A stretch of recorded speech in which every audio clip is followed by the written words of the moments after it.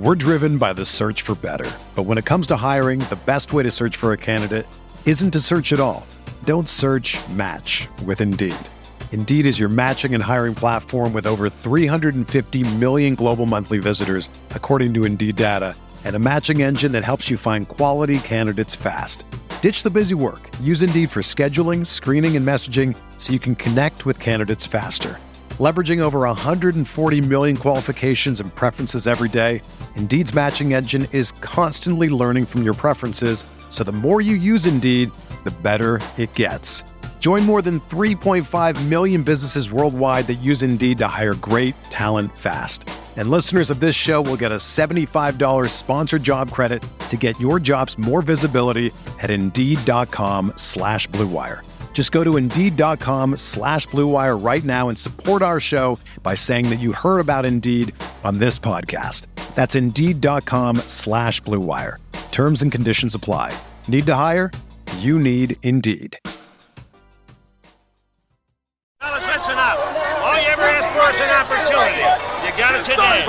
Where else would you rather be than right here, right now? The Rockpile Report with Buffalo Bills season ticket holder Drew Gear. Be aggressive. You have literally nothing to lose. You're a borderline football team. If I don't keep laughing about this stuff, my teeth are going to turn around and devour my brain. The Bills make me wanna.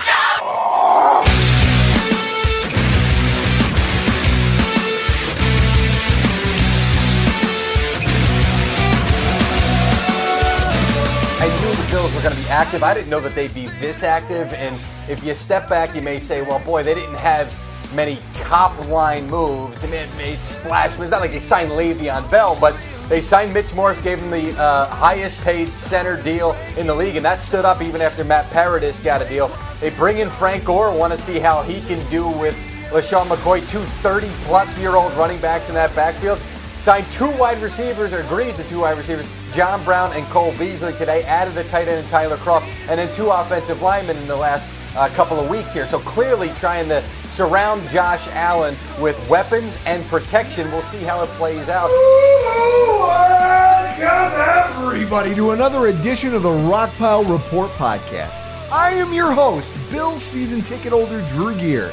That's my producer, Chris Kruger, and that was Mike Garafolo from NFL Network talking about the Bills' busy early week in free agency. It's fantastic. We're shaking and moving. Chris, there's shit happening all over the place. I know. I'm going to Atlanta tomorrow to see Nothing More of Mice and Men on Saturday. Can't wait for that. Who gives a shit about Screamo? You've got the two top wide receivers and highest paid wide receivers, at least in the NFL, swapping teams. You've got teams making highest paid players ever at multiple positions getting signed. I mean, it's lunacy out here, Chris. It is lunacy. That's right, folks. That's how free agency works. People get overpaid. It is free agency weeks, folks. Oh, Jesus. What a time to be alive.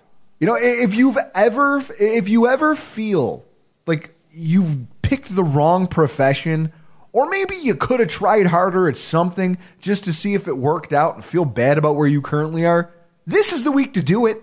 I mean, Chris, there's some guy making what I'd have to say our combined salaries maybe about 15 times over annually because he catches a football. Yeah. Not even well. Some of them don't even have to do it well, and they're making that much money. It's incredible. Just free agency, folks. It's a free-for-all. Oh, we have a hell of a show in front of you guys this week. It is the Knee Jerk Reaction Podcast. But first, Chris, the deadline is here. Season tickets.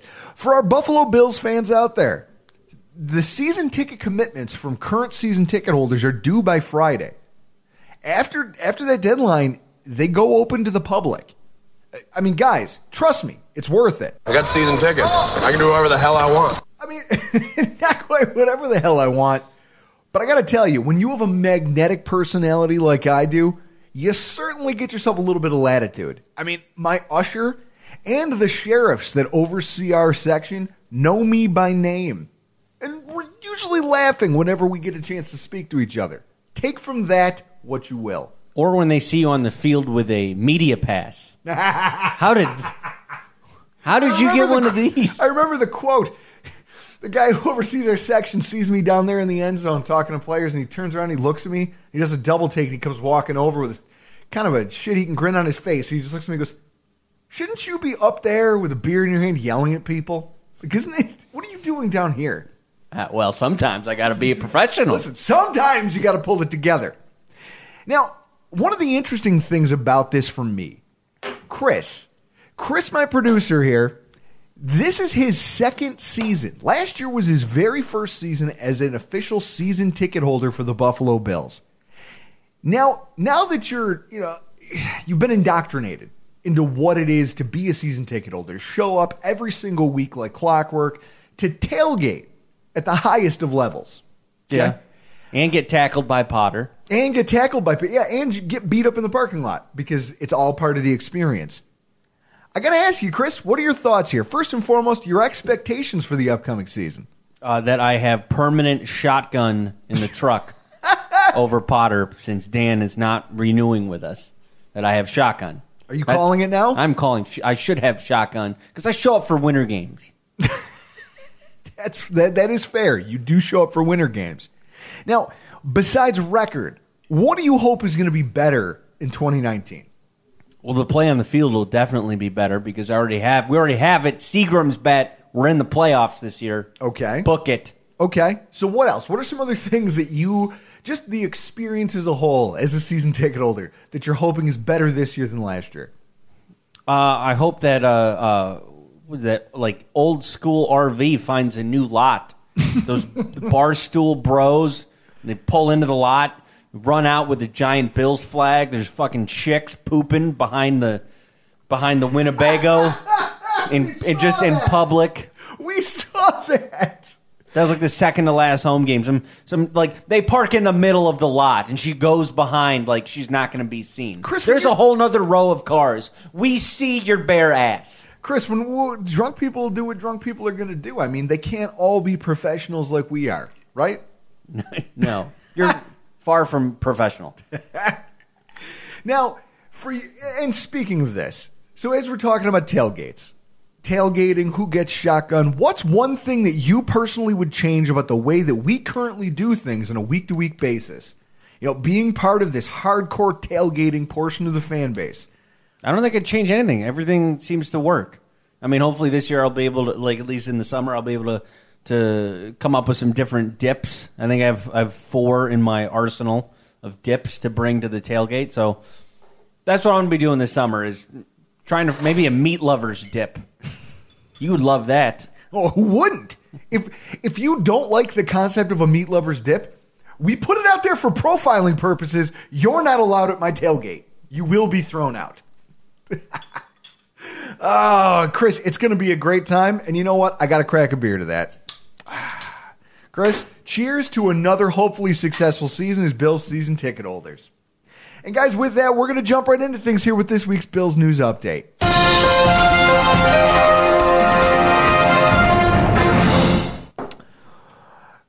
Every decade or so, a franchise has a moment that redefines in the mind of its fan base who and what it is in that moment.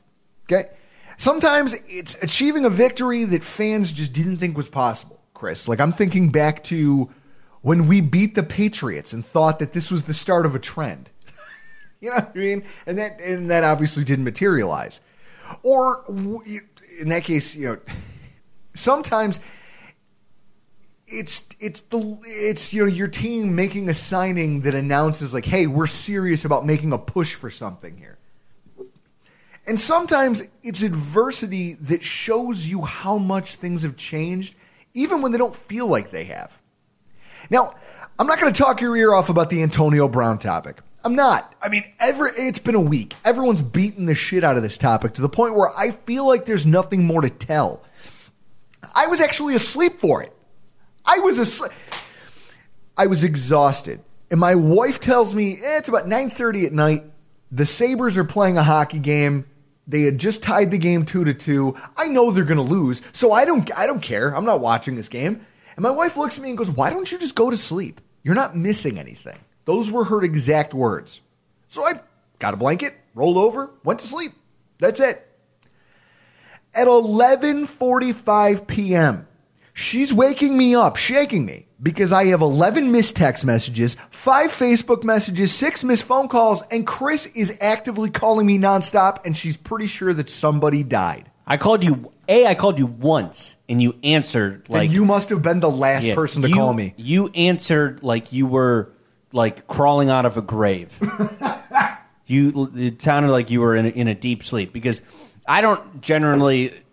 You use Twitter, our Twitter account, more than I do, and I had a notification on my phone from our friends in Australia.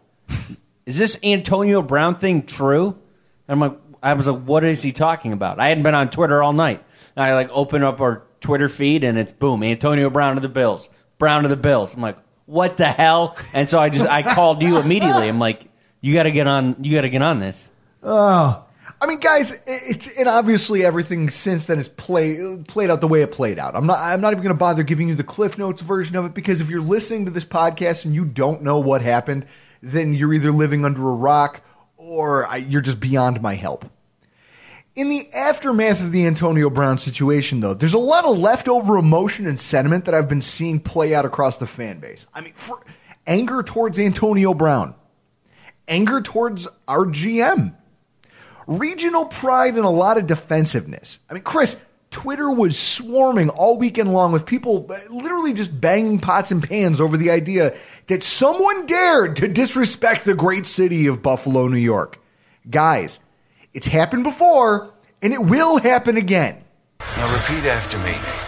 Goose fraba. Everybody needs to collectively say after me. Goose fraba. Guys, it's not that big of a fucking deal. So what? A trade fell through. I mean, when you look at how it played out, since then, Brandon Beane, the Pittsburgh GM, and Browns agent Drew Rosenhaus have all spoken publicly. And unless your level of skepticism is the same as the Huddle's host Ryan Lasel, who probably also, based on the way he reacted to this, probably also doesn't believe that we actually landed on the moon.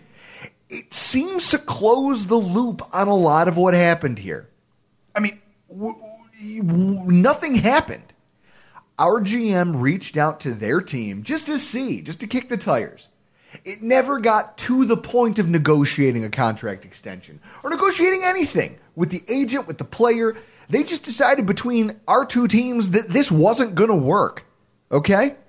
And I'll level with all of you here. I was never a fan of the idea in the first place, going back to when it first got opened up for discussion weeks ago. But in sorting through this fallout, I've come to appreciate a few things, and I think that there's some silver linings here that Bills fans are just missing. You know, there's a lot of animosity, but you're missing the bigger picture, which might change the way you look at this. First of all, the fact that Brandon Beane, not just in the Antonio Brown situation, but now you find out in the Odell Beckham situation, has at least held some conversations with these teams that are trading these uber-talented wide receivers, underscores the fact that he's at least willing to pick up the phone and shows an awareness that he knows we don't have stellar weapons. We don't have elite playmakers on our offense. So it's at least worth doing your due diligence and making a phone call. Chris, 10, 15 teams in the league were apparently involved with each player?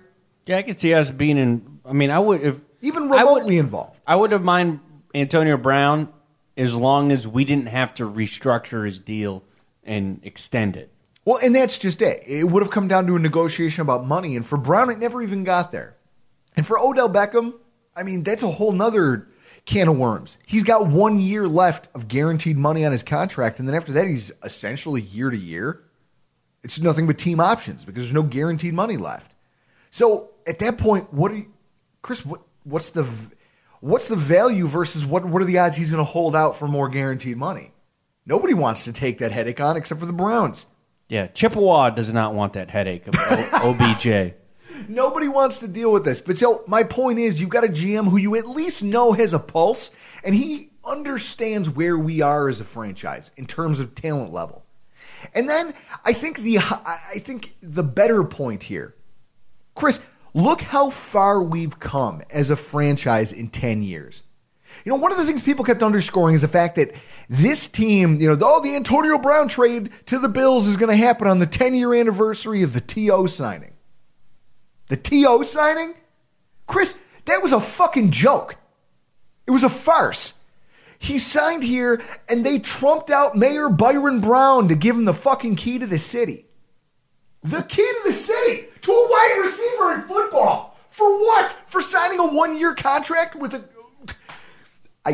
Chris, I'm going to try not to yell yet. I'm trying not to get myself all worked up over here. But that T.O. situation was a joke. A joke from the start. Chris, that's the Buffalo Bills that we used to know. Okay? They were a group of bumblers. PR men. Think about it. The Russ Brandon era Buffalo Bills. Between the T.O. signing, the Toronto deal, they weren't trying to build. Okay? I mean, let's call a spade here. This was Weekend at Bernie's.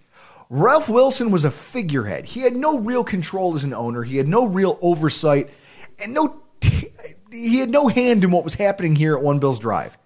And so with that, you had a whole bunch of people in the front office working autonomously. GMs, presidents of public relations, who apparently were way more connected than anybody gave them credit for, in Russ Brandon, who quietly had a hand in so many things we were doing. And look at what we did. We were an annual dog and pony show, not a football team. Okay? So when you look at it through that lens of the Toronto Buffalo Bills and the T.O. Buffalo Bills, that group would have shoved one of their own family members down the flight of stairs to sell. I mean, think about it. It was just a week ago, Chris. Season ticket holder renewal is due to, 2 days from now? Yep. How badly would what diabolical shit would the Russ Brandon Buffalo Bills have done to make that Antonio Brown trade happen just to put asses in the seats? Yeah, I could definitely see that happening. They'd sell jerseys. They'd get a primetime game out of it. Probably it would make them nationally relevant, even if it didn't elevate the overall direction of the team. It wouldn't matter. It put asses in the seats, and that's all that mattered to that front office. In 10 years, we've evolved into a franchise that's bigger than that. For the first time since I can remember, here's a team that's willing to do things that, think about, Chris, how many people were pissed off that we didn't get Antonio Brown? I'm sure there's a good amount because they just look at it, hey, it's a weapon for Josh Allen. Okay. But we don't need that money or that headache attitude. No. And here's a GM that understands that. And here's a GM that understands, hey, it's not going to be sexy, but we're going to keep grinding away at making a football team. We're going to let the football team speak for itself.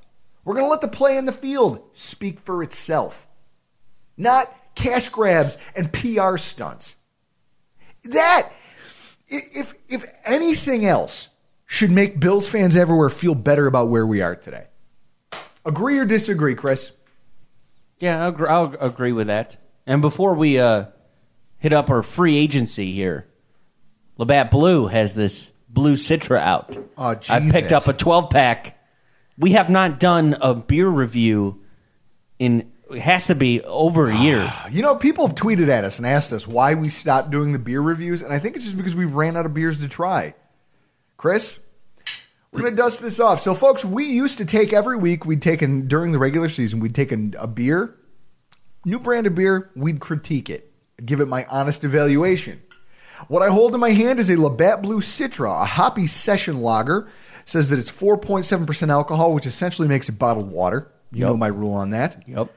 And it says bright hop arona, Jesus Christ. Erroneous on all counts. And a crisp, clean finish. Chris, I'm willing to put that to the test. Yeah. Well, you've seen it all over Buffalo. If you live here, they're on billboards. All right, it has a piney smell to it. It has almost like an IPA, very hoppy scent. Okay.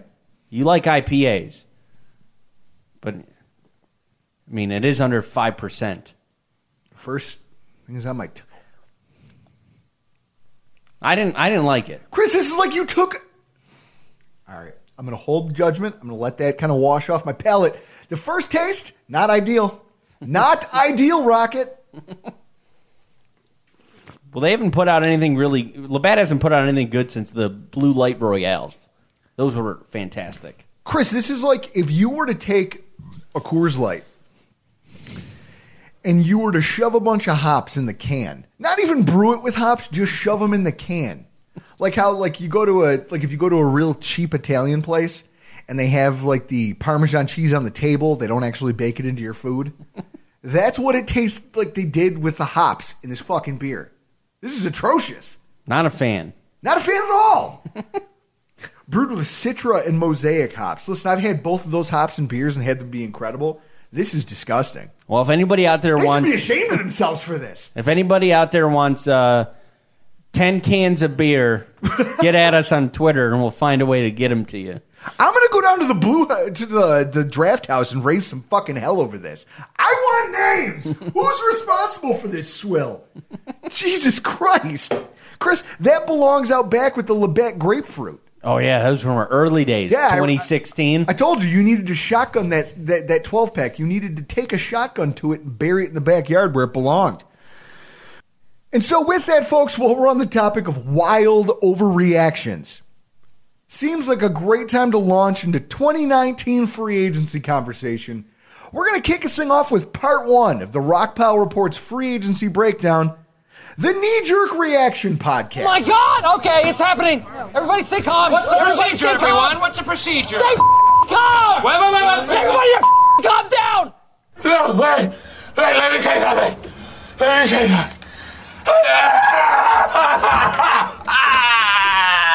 What?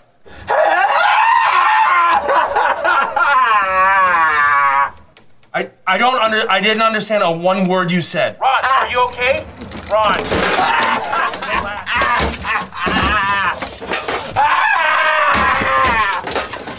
Ron, where are you? I'm in a glass case of emotion. That's right, folks. It is free agency season. That magical time of year where every Dolphins fan usually thinks they're headed to the Super Bowl.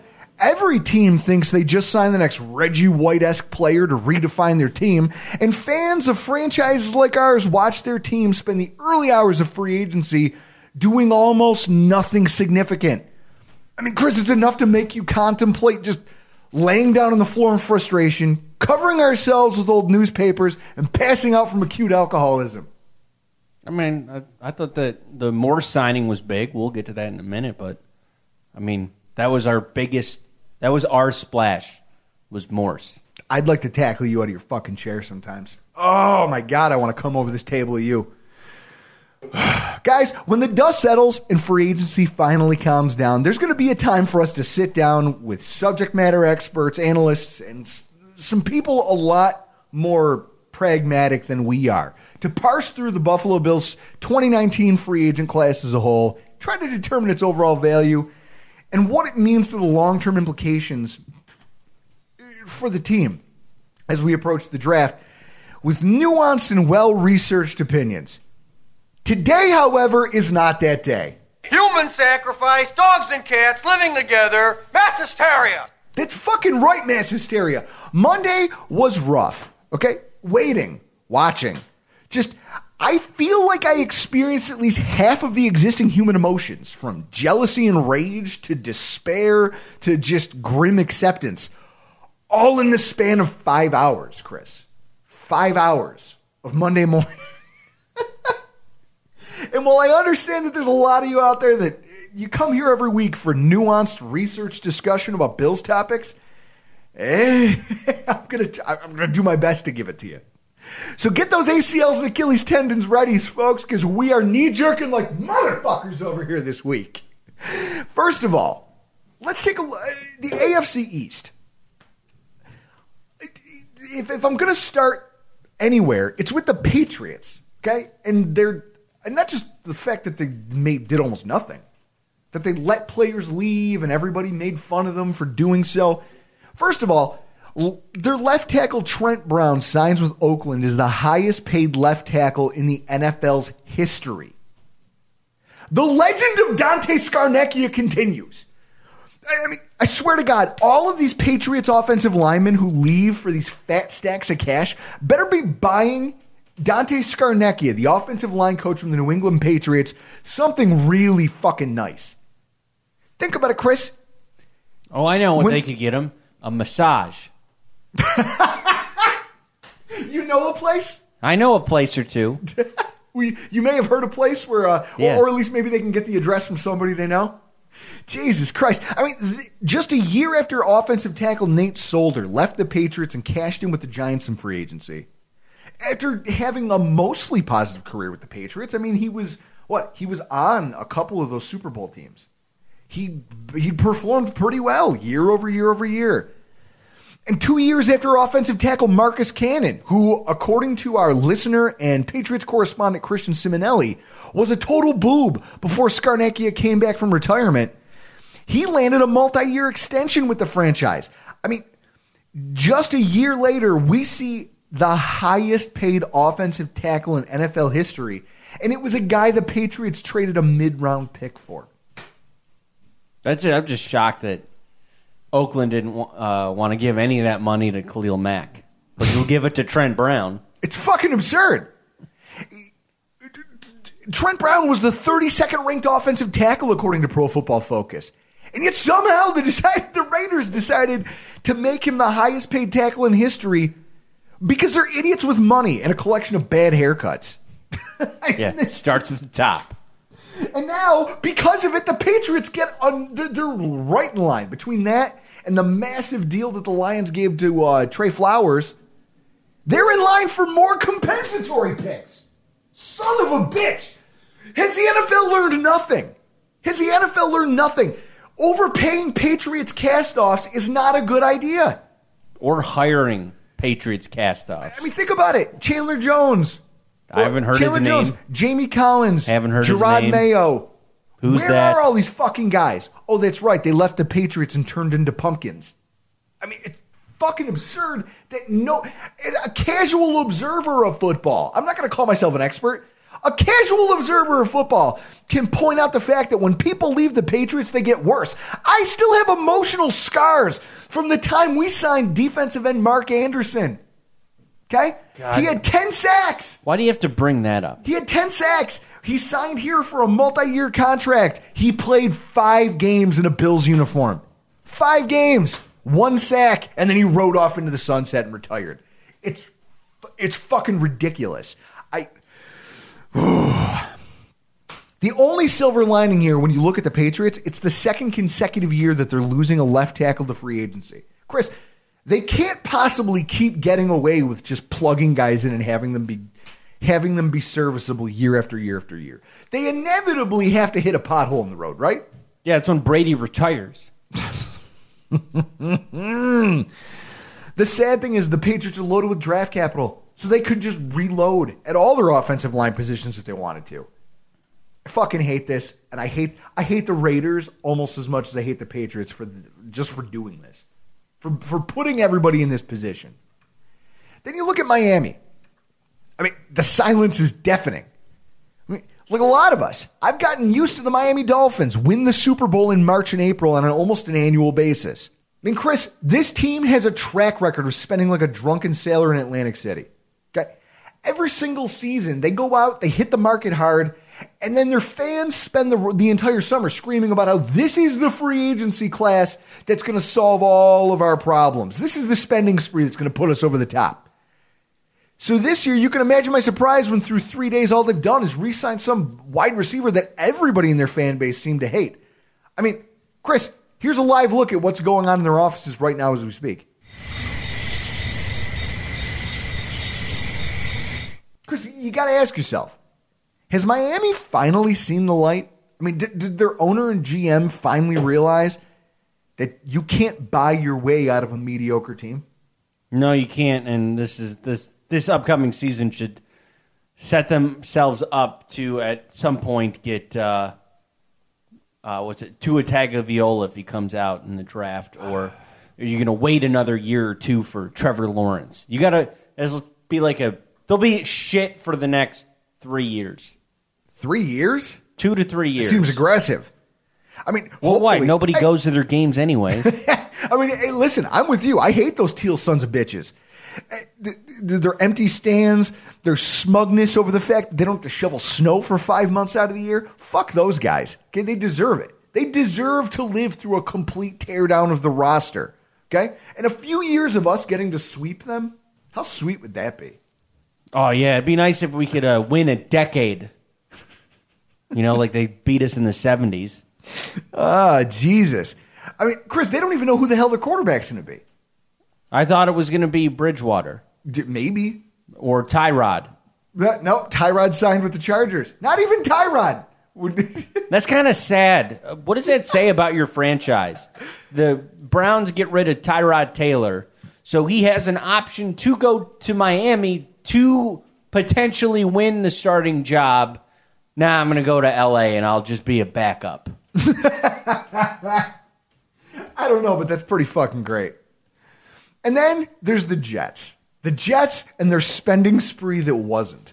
I mean, Chris, this is classic. I don't know. This because I'm a petty human being, Chris, I'm pitching a half stack just thinking about this. Part of my mania on Monday was because I'm watching the Jets. I keep seeing all these notifications popping up on my phone while I'm sitting at my desk at work. The Jets started the day. I mean, they're bebopping and scatting and moving. First of all, they signed us. I don't understand. They signed Jamison Crowder, who's a slot receiver, which is odd because they also re-signed Quincy Enunwa to a 4-year deal, who's a wide receiver, formerly a tight end, who operates almost exclusively out of the slot. So, Chris, are you just running a ton of dime packages, or did you just sign 2 starting slot receivers? I don't fucking know what they did here. Yeah, you're asking the wrong guy. And then they started swinging for the fences. I mean, the reports started rolling in that not only were they going to sign stud linebacker C.J. Mosley from the Ravens and Anthony Barr from the Vikings at a combined average value, if you were looking at annual average value of the contracts, it was supposed to come in at like $32 million a year for the two of them. But they were also our primary competition for center Matt Paradis, and they were the front runners for Le'Veon Bell. So when you're seeing all this stuff rolling in, one after another, after another update, and there is nothing coming out about the Buffalo Bills, I mean, it was driving me to the edge of my sanity. My nightmare scenario. I mean, it's the Jets using that $100 million of cap space that they'd accumulated by being shitty drafters and not having to keep their own players to just spend their way past everybody in the division and make themselves relevant. And then it all kind of unraveled a little bit. First of all, Anthony Barr, that's just funny. He used the Jets as leverage to get a better deal out of the Vikings, kind of the same way like if you're a Sabres fan. Kind of like what's his face there in Toronto. Their coach, their head coach. Oh, Mike Babcock. Oh, Mike Babcock used the Sabres to just leverage more money out of the city of Toronto. Oh, he goes running back home to the Vikings on a fatter contract than what the Jets could afford to give him, which obviously threw them in the lurch because they had no idea what was happening. I mean, Chris, he was clearly terrified about the prospect of maybe getting vaulted by Josh Allen a second time. Could be. And then, just as hilariously, after it seemed like it was a foregone conclusion, after we signed Morse, that Paradis had to go to them, right? I mean, Chris, if you're in direct competition with another team, and that team signs another player, you assume by default, team number 2 lands that player, right? I didn't even know they were in the market for a center. So. They absolutely were. And then he inexplicably signs with the Panthers because yes, folks, this is real. The Jets were so busy going back and forth with Bell and his agent that they failed to send Paradis and his agent any tangible paperwork to actually sign. Chris, that's up there with the time that the Broncos lost Elvis Dumervil because they forgot to they called him, they called his agent, they said, hey, we're going to extend your contract. It's going to be great. You're going to stay with the franchise as a pass rusher forever. And then they got so happy about it, they forgot to fax the papers. And the deadline passed, and he ended up signing with the Ravens. This is the exact same scenario. And I'm pretty sure that GM ended up getting fired. How do you forget? Chris, how do you forget to send a contract? I don't know. Didn't the Browns do that with McCarron? They're the Browns. It's the trade fucking paperwork. So what you're saying is, Chris, their GM is on the same page as the Browns? Probably. McCagnon, you motherfucker. So think about it. You've got a huge need at the center position. The player's agent is based out of New York City. He's a huge Jets fan, and you have the money to spend, but you still find a way to fuck it up. Way to go, Jets. Way to go. Yes, you landed Le'Veon Bell. I'm not going to pretend to know what that means in terms of wins and losses for the New York Jets in 2019. And Chris, he wasn't a player I wanted to see in our division. I mean, what were your thoughts on it? Hey, I mean, I didn't look into his actual numbers. I saw 4 years, 50-something, whatever million, and I know in 4 years the Jets are going to have to pay Sam Darnold. So that contract will be gone. That money goes to Sam Darnold in 4 years. That's the way I thought of it. And it's going to take a load off of Sam Darnold, for one, because Bell can catch out of the backfield. He'll handle the rock 20 to 25 times if you need him to. And most importantly, it's a piece that hopefully can propel the Jets to not to win, but to get to a Super Bowl. So you have to drink Seagrams on every one of your kids' birthdays until Sam Darnold retires. Yeah, folks, that's a bet that I made one drunken night with Chris. No, I was on the show with Schofield on the quarterback show last year for the draft. Oh, God. What was that, Chris? If Darnold takes we didn't know who he was going to be with, so it's if Darnold gets the Jets to the Super Bowl, they don't have to win. It's just get in the Super Bowl in his first 5 years, and then you have to drink a 6-pack of Seagrams on every single one of your kids' birthdays until Darnold retires. So that means if that happens, I could be showing up to the hospital when Larissa's giving birth. Oh, how did you smuggle in a 6-pack of Seagrams into the hospital? We got a bet to do. Drink these and hold your newborn child. It's technically his birthday. He's 0. Drink these 6 right now. Oh, folks, Jesus Christ. How did we end up here? I don't know. But then we've got the Buffalo Bills. I mean, yes, Monday was rough.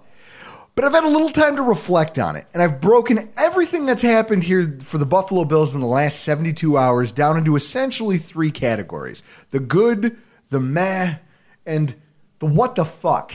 Okay? So, Chris, we start things off with WTF. That is one big pile of shit. First of all, I'd like to start off my thoughts. I want to start off with things that sucked. Lazy coverage by major networks and outlets. Okay? The Buffalo Bills have been erroneously linked and rumored to be in the market for at least half a dozen players in the last 3 days. I mean, Chris, Ian Rappaport with the whole Antonio Brown situation.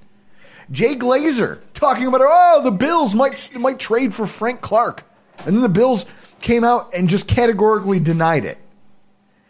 And then some idiot named Incarcerated Bob, who, if I'm going to level with you people out there, I'm already blocked on Twitter by him, and I don't even know why. I asked a question about something stupid he tweeted like 2 years ago. And whenever I see people talking about him, I think of Sideshow Bob. Yeah, he's an idiot. Comes from upbringing. It comes from upbringing. Parents are probably idiots too. Talking about this whole, the Bills have signed Matt Paradis thing. It's a done deal, blah, blah, blah, blah, blah. I mean, everybody has to remember, when you're on Twitter, you're on Facebook, you're watching ESPN, there's at least 70% of these guys, for as much as you might follow them on TV, social media, and radio, they're nothing but a fucking mouthpiece. That's all they are. They exist because somebody has to talk. Somebody has to break news. Somebody has to drum up rumors and content to create interest. And the only news that they're reporting, news, quote unquote, you can't see it. It's a visual joke that it doesn't carry on radio, but fuck me, I'm doing it anyway. The only news they're reporting is what they're being told by some amalgamation of agents, front office members, and just assorted middlemen. You know, people who work in the middle of all that shit. And every one of them has an agenda. Look at the Le'Veon Bell situation. Somehow the Bills were, again, air quotes, reported to have interest. Chris, we were one of this morning, or yesterday morning was it? Yeah, I saw it from Josina Anderson at ESPN. We were one of six teams that were supposed to be in on Le'Veon Bell. Colts, Jets, Ravens, Packers, Bills, Colts. I think I got all 6 there. Meanwhile, we have LaShawn McCoy on the roster at $9 million, and we literally just signed another running back yesterday. What the fuck? How does this happen? This is just irrational. I mean, if that... Anybody who's paying more than a few iotas of attention to the Buffalo Bills had to see that report and raise an eyebrow. You had to. And then at the end of the day, once the contract was signed with the Jets, it sort of came out through the course of conversation that no one but the Jets was having anything more than a half-assed conversation with his agent. There was no real interest from anybody else but the Jets. It was literally just the Jets and his agent. Okay? So ask yourself, how does that happen? How does it happen that so many teams are in on a player and then all of a sudden they're not? It turns out that nobody was bidding on Le'Veon Bell. This is what happens. The talking heads of the world, the Schefters, the Rappaports, they're just regurgitating anything and everything that comes across their desk from any source of information who may or may not have skin in the game in hopes of getting a scoop, driving web traffic, generating bullshit for the people on TV to then spend another 3 hours dissecting and talking about, which creates more content that they can sell you advertising during. It's probably just all player agents. Thank you. Most of it's horseshit. It's incredibly frustrating. I'm genuinely glad that I've been too busy to agonize over most of it because, Chris, I mean, at this point, it's like white noise. You hear this stuff, and how long until you just start ignoring it? I mean, you got to drive conversation on First Take and The Herd and Undisputed and all those argumentative shows. They need all those topics. I'd like to see them take all the hot air, all of the hot air that they're just filling. They're just filling up the air with all these words. I'd like to see them take a balloon and fill it, and then get a basket, hook it up, all climb into it, and fly it to someplace in the middle of the fucking mountains, and just end like the movie Alive. That's it. That's what I want after watching all this play out. Speaking of Alive, Chris. Running back Frank Gore's career is still alive and thriving.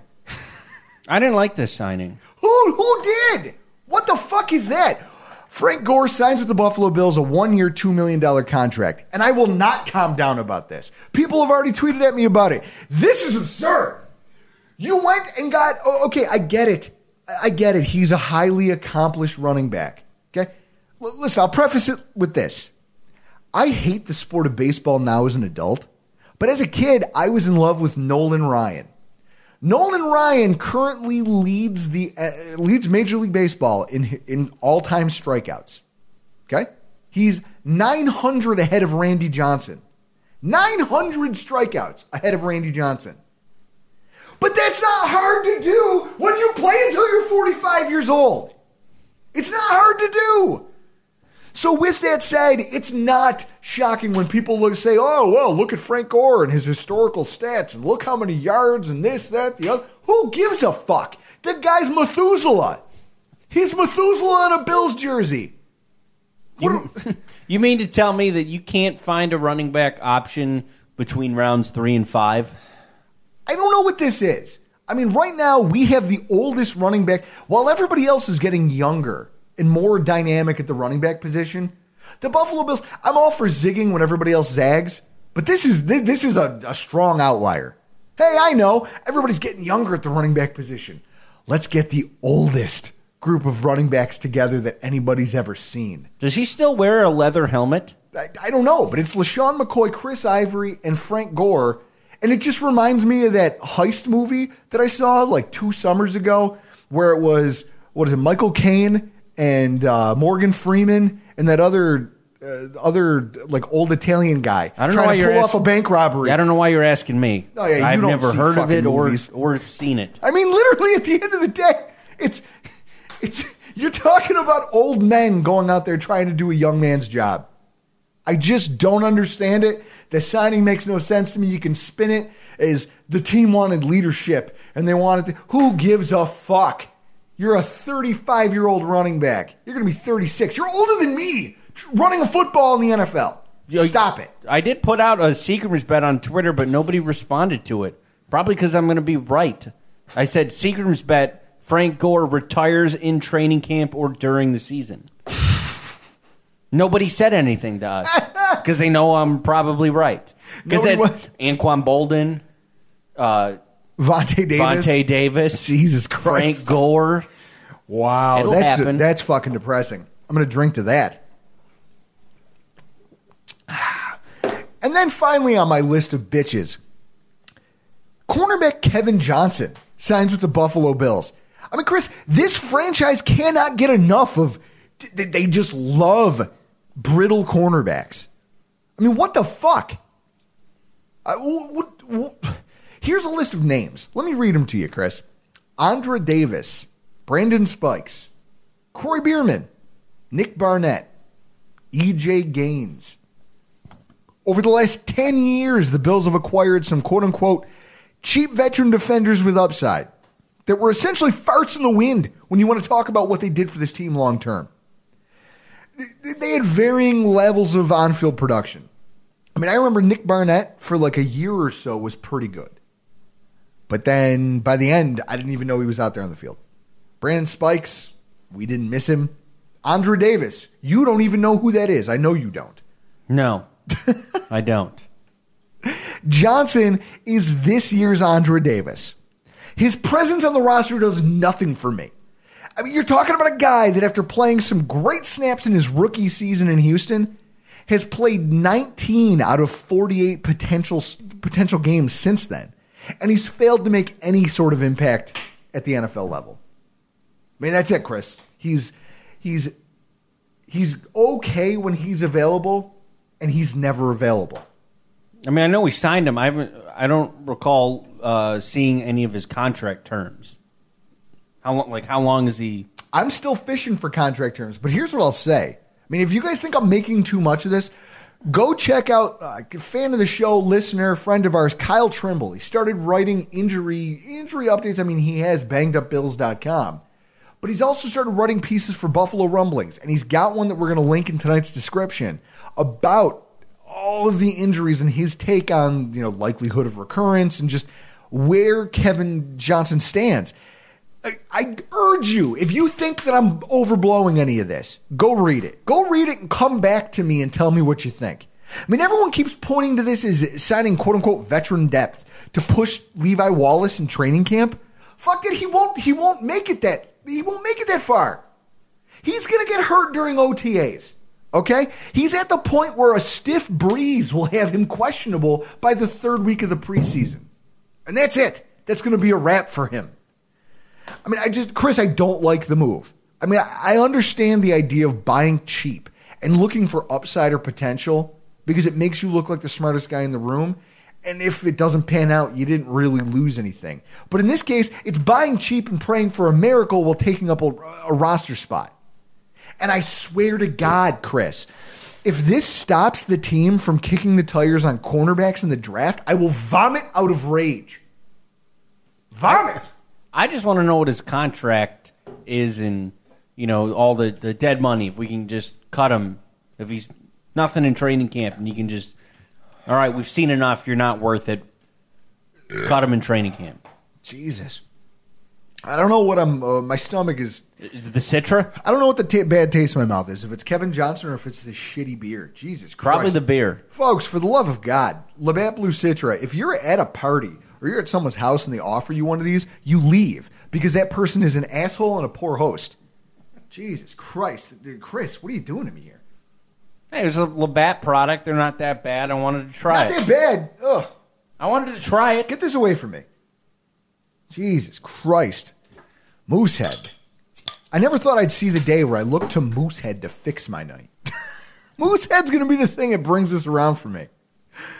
So then we reach the middling section of our week of free agency. Moves that I just shrug at. I mean, Chris, this is just meh. Yeah, maybe. I mean, it's Chris. Wait, we needed a tight end. It's a lukewarm glass of milk for me. This group, and it starts with tight end Tyler Kroft.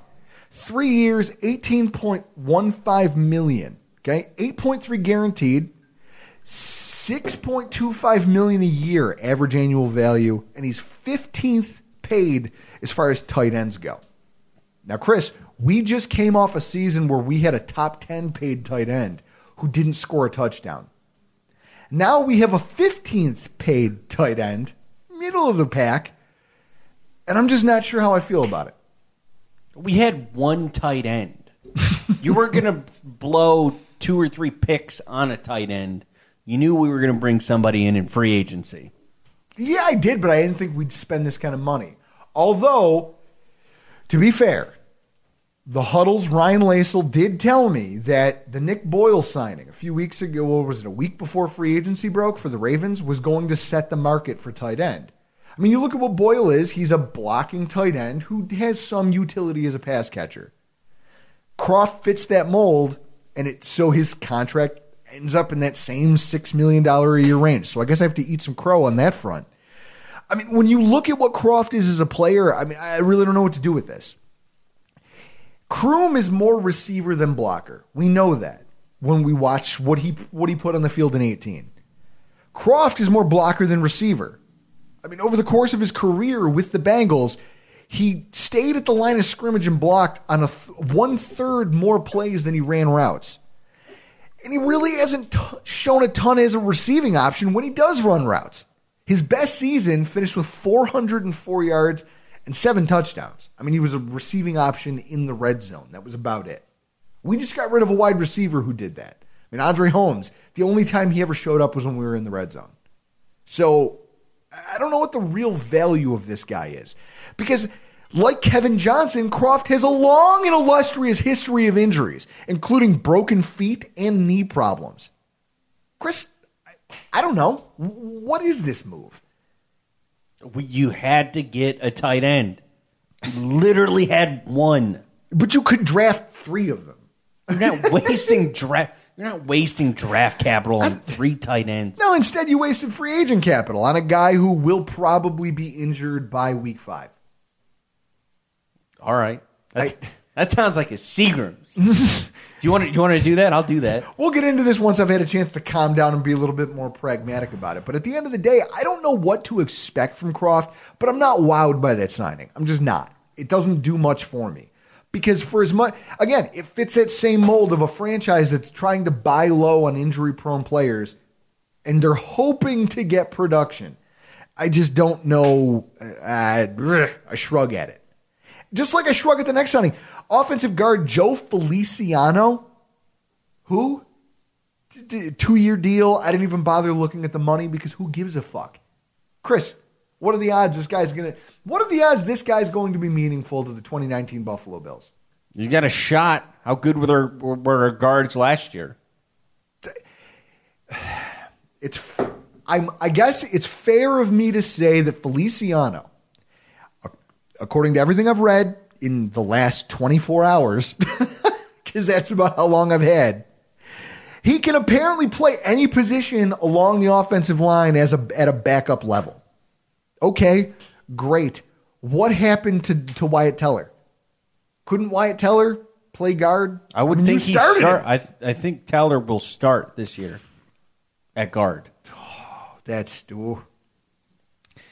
I just don't understand. You had cheaper options. If you're signing this guy in free agency, it means he's making at least $1 million to $2 million a year as a backup. I'm sorry, but if you're just looking for a backup, a body you can plug in there in the event that somebody gets hurt, what happened to the guys Ike Bodiger? What is it? John Miller? No, not John Miller, but Wyatt Teller, and there was a couple other guys, young guys, cheaper, with more upside because they have shorter NFL careers. They could learn. They could provide you more value. Maybe they develop more as you just keep them on the roster. I don't know. Again, it's a signing that, to me, I'm not even going to try to find out anything about this guy, Chris, because I don't expect him to be here very long, and I don't expect to hear his name very often. I just don't.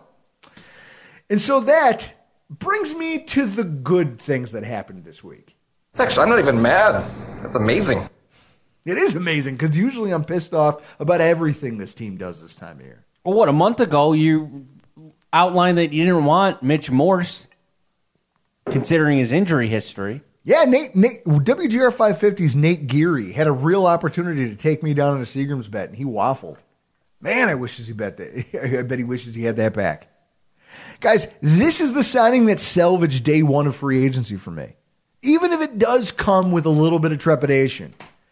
I mean, you watch teams everywhere looking for ways to get better all around us. And the Bills were doing their teams are searching out ways to make their roster better.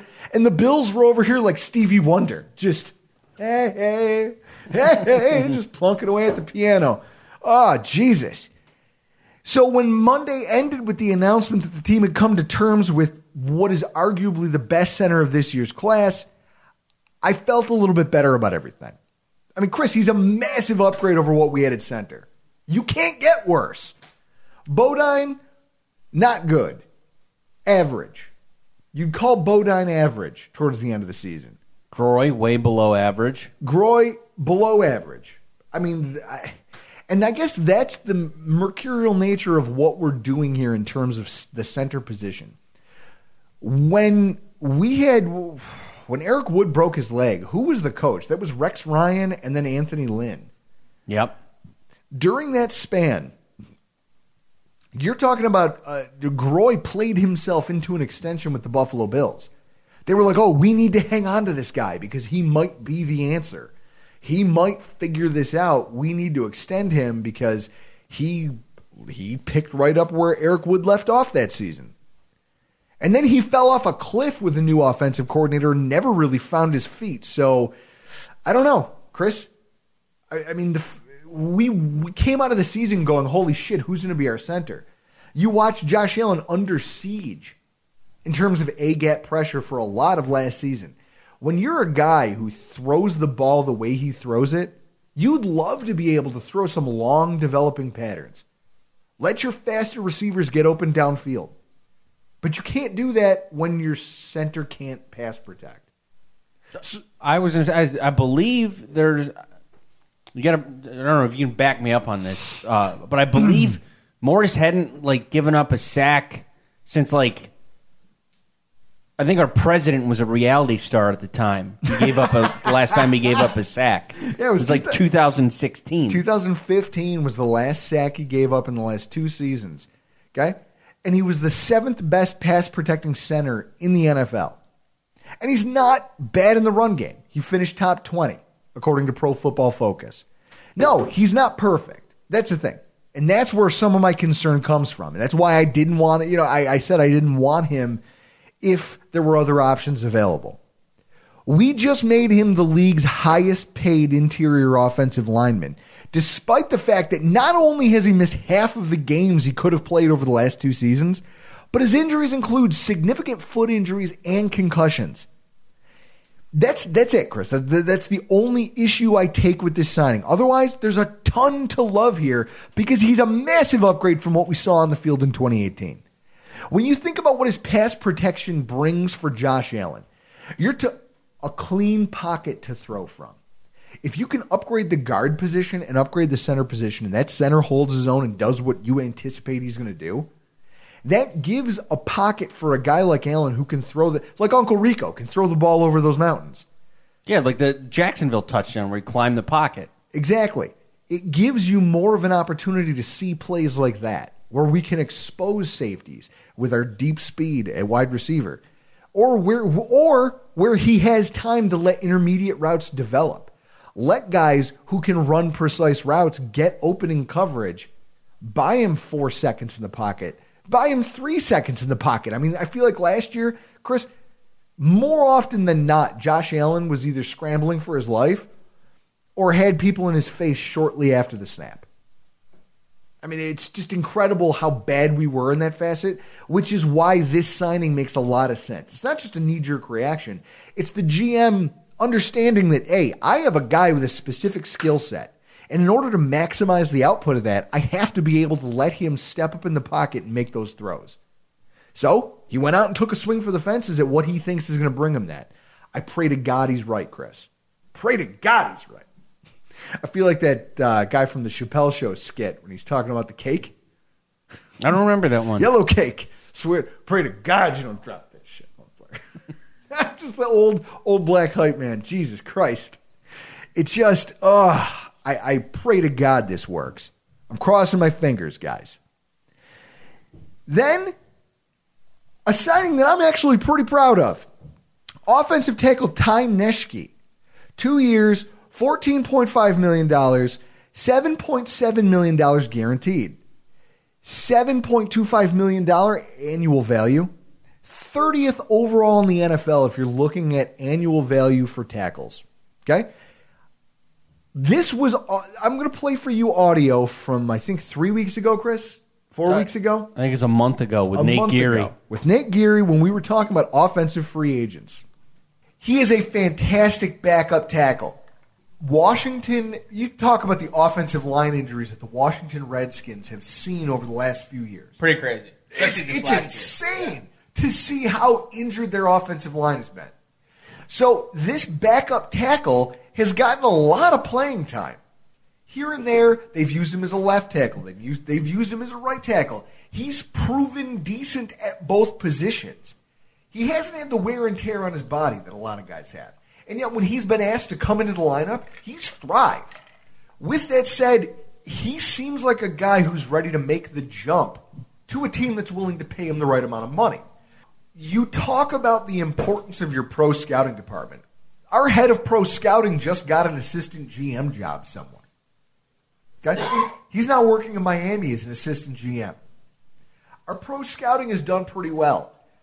I'm hoping that they left them the groundwork to find guys like this guy who you're not going to have to pay Mitch Morse money. You're not going to have to go out there and pay Trent Brown money. But at the same time, he can come in and be just as effective for you. There was you a month ago on our show. It's like the third year in a row you've called a free agent to come to Buffalo. Fucking right, because Too bad you're not this good at the draft. No, I am just as bad at the draft as I am good at talking about just free agents and trying to pick through what fits the Bills' needs. I'm not always right, but when I am, Chris, it's hard not to want to point it out just a little bit. Just a little bit. And I'm glad that the powers that be over at One Bills Drive agree with me every now and again. Looking into the numbers behind this guy, though, they speak for themselves. Last year, he started multiple games at the left tackle position, gave up no sacks and just 5 quarterback hurries. He had to take on pass rushers like Jadeveon Clowney. I retweeted today, if you want to go to our Twitter, at Rockpile Report. They broke down his entire game against the Houston Texans and Clowney playing against him almost primarily. And it's a condensed version of every snap that he had to go in pass protection against him.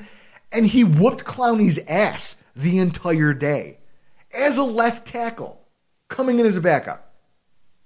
Chris, that's fucking impressive, considering Clowney is, he's been franchise tagged by the Houston Texans, and he's regarded as one of the better pass rushers out there, young pass rushers in the NFL. He's a huge physical freak of a man. And the fact that as a backup, Neshke was able to handle him, it speaks volumes to his talent level and how underrated he is. Not only that, but with him playing multiple positions, he can play guard if necessary. He's played both tackle spots. That's that famous McDermott quote-unquote utility, right? Yeah. Utility. He loves guys who do multiple things. Do you pencil this guy in to start right now? Well, I don't know. He might be good enough to consider as a starter. And if not, he's proven that he has all of the chops and all of this upside of a starter to more than hold his own against some of the... Just as a backup, he will crush it. It's incredible. I feel like as a backup, he's the epitome of what you want. If something were to happen or something were to go wrong, You swing for the fences at right tackle in the draft. Something happens to either one of our tackles. You draft a bookend. Okay, you have a premier backup in the NFL. And if something goes wrong, great, you've got a guy you can slot in there. Or you can let Neshke go into training camp and try to win that job. And if he does, you're going to look like a fucking genius for having found him for what, $7 million? Pretty nice for a tackle. Fucking right, especially after seeing what Juwan James out of Miami just signed for. What, $12 million a year at right tackle? Yeah, no, thank you. That's fucking incredible. It's a $5 million swing. I mean, it's hard not to get excited about a signing like that, Chris. And then there's the two signings that I think are probably being, I don't want to say are the most important because obviously center was the biggest get of the day. But the two most underrated signings of the week, wide receivers John Brown and Cole Beasley. 3 and 4 years respectively, $9 million a year and $7.25 million a year respectively. Both less than 22nd in the NFL at their position. Do you remember last season, towards the end of the season, when I said, I don't think that Daboll's making cookies. And McBean says, all right, here's your ingredients to make cookies. And all they gave him was chocolate chips, Josh Allen. They don't have the pieces needed for Daboll's offense. John Brown and Cole Beasley. We just picked up brown sugar and vanilla extract. Let's get some. Guys, I want to start this conversation about these two wide receivers. Albert Breer, okay, put out a tweet today that I just... It was in response to a lot of the people talking about the Antonio Brown trade and the Odell Beckham trades. He says, I don't want to dump water on any parades, but here's a list of the number one wide receiver on the last 10 Super Bowl champions. Julian Edelman, times 3. Alshon Jeffrey, Demaryius Thomas, Golden Tate, Anquan Bolden, Victor Cruz, Greg Jennings, and Marcus Colston. Yeah. Not exactly a veritable who's who of the elite wide receivers in the NFL. No, not at all. You build from the inside out. Everybody knows that. You don't need headaches like Beckham or Brown. You just got to have good wide receivers. It really is interesting when you take a look at it and you see that elite wide receiver talent doesn't always result. I mean, think about it, Chris. Michael Thomas, Julio Jones. Think about the star wide receivers that we've seen in the last 5 years. Jarvis Landry. Jarvis Landry doesn't have, what does he have, one playoff appearance in his entire career? Yeah, with Miami. One playoff game, and he did nothing. I mean, when you look at the wide receiver position and the guys who go out there, it's not about wide receivers, or at least history would tell us it's not. I don't know. It's just really interesting to me that sometimes a wide receiver core, the sum is better than its parts. And that's why these two signings are really interesting to me. First of all, John Brown. It's our second go-round in negotiations with John Brown. And hey, I don't fault him, Chris, for not signing here last year. Chris, if I told you, hey, you told me a month ago you didn't want him here. I said I didn't want him here because I don't want a guy who can run go routes. And that's it. He doesn't have a route tree. But with that said, he's got upside. And I like what he brings to the table. But what I'm asking you, Chris, if I came to you, okay, and I said, hey, I've got 2 cars. You can buy one. You can get in either one of them. You can take either one you want. One of them literally just came off the assembly line, and I have no idea who put it together. I don't know what brand it is. I don't know how it's constructed. I don't know how long it's going to last. Was it made in America? Yes. On the other side, I have this car. This car, it's got some mileage on it, but it's faster, sportier. You could definitely pick up some chicks in it. Which one are you taking? The second one. On chicks alone. So with that said, you can understand why John Brown would take the Ravens over the Buffalo Bills when that's what you're offering him at the quarterback position. Here's a guy who won a Super Bowl. Here's a team that makes the playoffs. Usually. Here's a team that just broke a 17-year playoff drought and is looking to be bad offensively. I don't blame him for bypassing us last year. Now, when you look at what he brings to the table, though, it's clear he has a fit, and what he brings to the table, I think it's going to help a lot. He's got a career yards per reception of 15 yards per catch. And he had 17 yards per reception last season and 5 touchdowns on just 2.6 catches per game. So what that tells you is that on minimal touches, he's getting down the field and he's scoring touchdowns. Okay? When you look at what Robert Foster did, if you just want to compare the two apples to apples, Robert Foster put up 20 yards per reception, 3 touchdowns on 2.1 catches per game.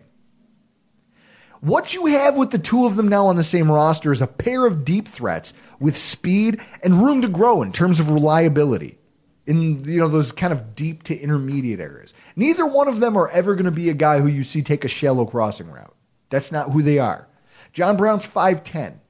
He's a smaller guy. I imagine that he probably gets jammed at the line of scrimmage pretty easily. But with that said, he's got speed, and he uses it to his advantage a couple times a game to get loose for big catches. Robert Foster was doing the same thing at 6'2". He's the guy you look at and you say, okay, by comparison, if he gets a little bit, with the two of them, it just opens up your options. Tandem speed provides you depth when you're looking at your playbook. Chris, perfect example, 3 wide receiver sets. Teams are going to have a hard time patrolling the middle of the field with their safeties unless they really trust the fact that in a 3 wide receiver set with Foster on one side, Brown on the other, your cornerback's not going to get torched by one of these guys.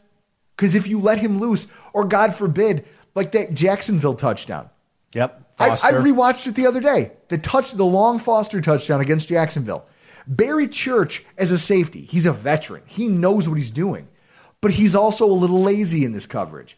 He's patrolling the center field, but he doesn't realize how fast these guys are. The cornerback, they play single high with Barry Church back there. Foster shakes his man and cuts across his face in the middle of the field, and Church can't recover once Foster catches the ball, and it's just a horse race to the end zone, and he's not even close. Now imagine trying to play single high and drop down in the box when you've got 2 wide receivers that can do that to you. That's what I'm talking about. It's a great signing for the Buffalo Bills. It really is. And I can't wait to see what it does for our offense come the regular season. Yeah, I'm more excited about Cole Beasley. Of course you are. Of course you are. He's your vanilla extract. Exactly. I just think he's going to be a security blanket for Josh Allen. No, I really am interested by the Beasley signing. I mean, here's what in just limited research I was able to dig up. When you compare him to John Brown, Cole Beasley had one of the lower yards per reception in the NFL. He's ranked 90th. Okay? John Brown was top 10 in the NFL in yards per reception. Cole Beasley is 90th. But he posted 65 total receptions, which is higher than anybody on Buffalo's roster in 2018. I'd say combined. Sounds like combined. You could combine some of our wide receivers, and they wouldn't have had that many catches. He ranked 34th in catch percentage. Okay? 74.7%. The only Bills players with more than 3 games played who had a higher percentage, wide receiver Ray McLeod. He got in the doghouse and just never got out of it. Defensive tackle Kyle Williams and offensive tackle Deion Dawkins. That's it, Chris. That's it. Nobody on this team had fucking hands last year. I mean, there's a 5-minute montage of all the drops that the Buffalo Bills had last year. Cole Beasley is the antithesis of this. Okay? Everybody else finished worse in hands. And that's not so much to crow about Beasley as it is to talk about how bad we were last year. I mean, it's an upgrade in that department alone. But when you look at those two things together, statistically, and this is what I like to do. I like to take this stat, okay, well, that's a nice statistic. Let's look at some other things and let's try to tie the two together and let them tell a story. When you take those and you combine them, what you have It gives you an interesting look into his usage. Low yards per reception, but a high catch percentage. It underscores the fact that the quarterback that he was playing with, who isn't a world beater. I mean, no one's going to tell you that Dak Prescott is one of the best passers in the NFL. He was comfortable throwing to Beasley on short and shallow routes in the high traffic areas of the field. I mean, those are the places where if turnovers are going to happen, it's because you're throwing between the linebackers, because you're throwing in the short area where safeties might be playing zones. I mean that, first and foremost, it underscores the fact that he's trustworthy in terms of his route running and his hands. And that's something that our team did not have at all last season. Chris, think about all the different things we tried to get guys open and short. I'm just picturing the Patriots game where Isaiah McKenzie lets that ball go directly between his hands. Like, it should be a 5-yard first down catch. And the ball just goes directly between his hands. And we end up punting on that drive. Yeah, that's why Cole Beasley is here. I'm sure you could, Foster and Brown on the outside and run go routes and, run Beasley underneath. Why can't you do that? I mean, that's it. And now we have such a diverse skill set with these two signed. But when you're talking about Beasley, I think one of my favorite stats, according to Fansided's Nathan Jones from thelandryhat.com, where they cover the Cowboys, Dak Prescott had a 110.6 passer rating whenever he threw to Cole Beasley anywhere from 0 to 20 yards downfield. The guy catches the fucking ball when you throw it to him. And not only does he catch it, but he finds ways to work those shallow zone areas in between the linebackers and safeties enough to get open and get the ball in his hands. Did you happen to see his stuff on Twitter? No, but I did. Well, I did see that somebody tweeted at him and said, "Oh, good luck winning football games with the Buffalo Bills." And his response was, "Yeah, I spent 7 years with the Cowboys. We didn't win a whole lot there either." Somebody also wrote to him, like retweeted his like goodbye tweet to Cowboy Nation, and said something to the effect of like, that's how you're gonna do the franchise that gave you a job. He was like, "Oh, they don't give undrafted free agents jobs. I took that." I fucking love it. I didn't even know that, but you know what? Chris, that's the type of shit that makes me hard right there. Damn it. All right. So there you have it, folks. Through 3 days of free agent action, I've done a little bit of analysis, not nearly enough, more emotion at this point. And I apologize to all of you out there, but there are some overarching takeaways I think we can all just walk away from this experience with. For me personally, I learned a couple things. First and foremost, this front office loves to buy low on players with injury histories. I mean, you've got Gaines last year, Chris Ivory, Vontae Davis, now Croft and Johnson. Chris, they will not stop going back to the well of, hey, well, this dude was injured, but what if he's not? What if he's not? We can steal him for cheap. I mean, I get the logic, but at the same time, that's wasting space on your roster. Like I said, if the fact that Kevin Johnson is here stops us from drafting a cornerback, a meaningful cornerback, a prospect who you could maybe groom in the middle rounds to maybe someday have a significant role, I will fucking snap. I will lose it. It will be, Chris, you think the last 2 years of draft coverage were bad? Oh, it'll be a red day. It'll be a red day, sir. I was going to say kind of like Ross Cockrell. What, we draft him in the 4th round, then we cut him, went on to Pittsburgh to be meaningful? He went on to start like 5 or 6 seasons for 2 other teams, the Giants and the Steelers. I'm just saying, Chris. I feel like President Nixon from Futurama. Just fucking don't you do it to me, you sons of bitches. The second takeaway that I have, and maybe one of the most important, is that Brandon Beane, and I heard this quote, I didn't come up with it on my own, so I can't take care of it, but he is a contractual gangster. Come on, sweetie. Don't be a bitch. Let's talk some numbers here. Look at what he's done with this free agent class. This might be the most important facet of everything that happened this week. Chris, you look at the signings, and you can debate their merit, just like we've spent the last 20 minutes doing. But at the same time, when you look at how they're constructed, how these deals are written, oh, my God. If you're a cap geek, like Paul Wineski from #Sports, I'm sure, I mean... I think these he needed some alone time with these figures when they came out. I think with the way the contracts are broken down, you kind of soften your stance a little on Morse and Brown, who you didn't like a month ago. Absolutely. Now that you see the contract, well, now I can get behind it. Folks, let me paraphrase this for you. I'm going to run it back signing by signing, just to paint an overall picture for you. Cole Beasley, $17 million guaranteed. He's getting $14 million of that in the first 2 years. There are no guarantees beyond that. Tyler Kroft, $9 million guaranteed, $8 million in the first 2 seasons. He has a dead cap number in 2020 of $1.6 million, and in 21 it goes down to $880,000.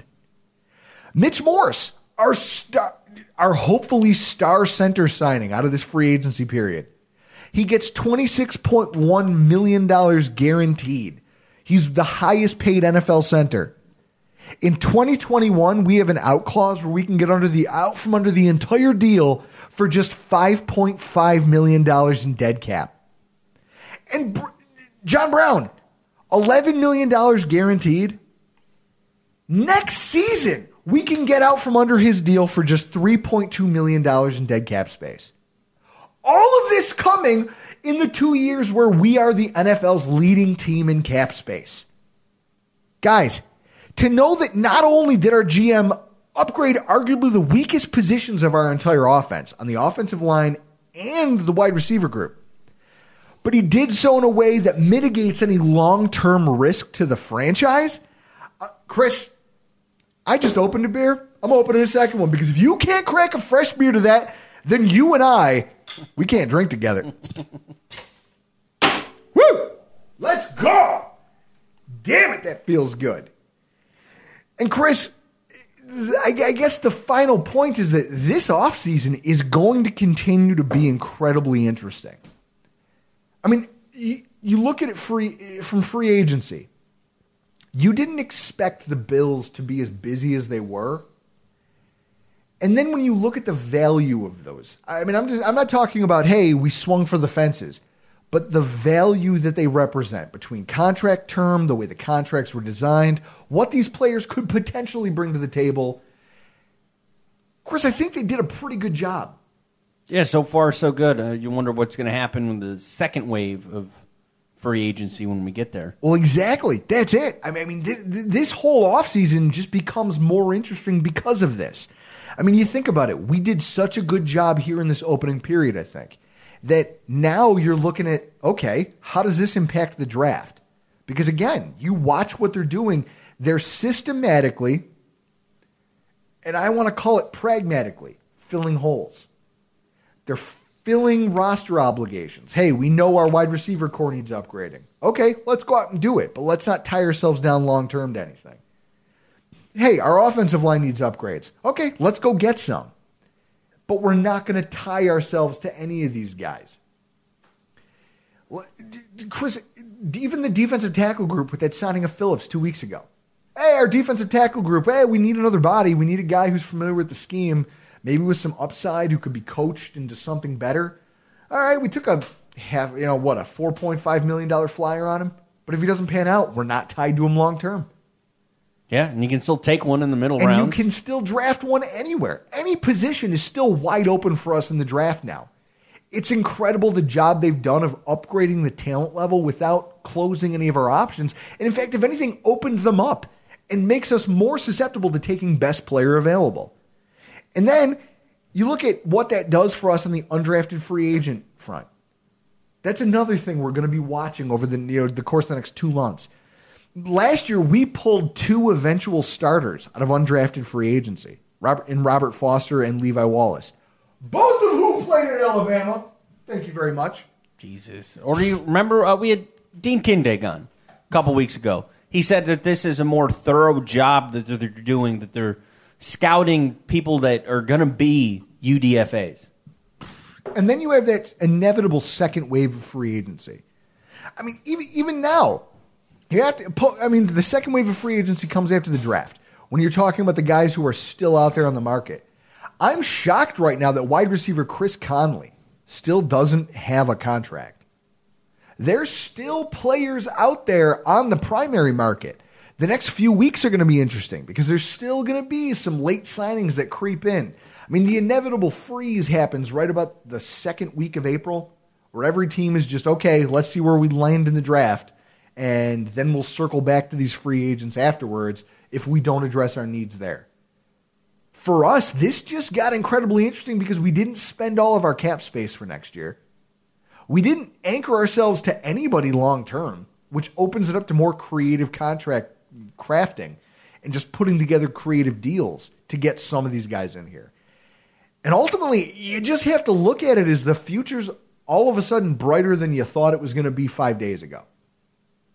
Chris, I'm excited. I don't know about you.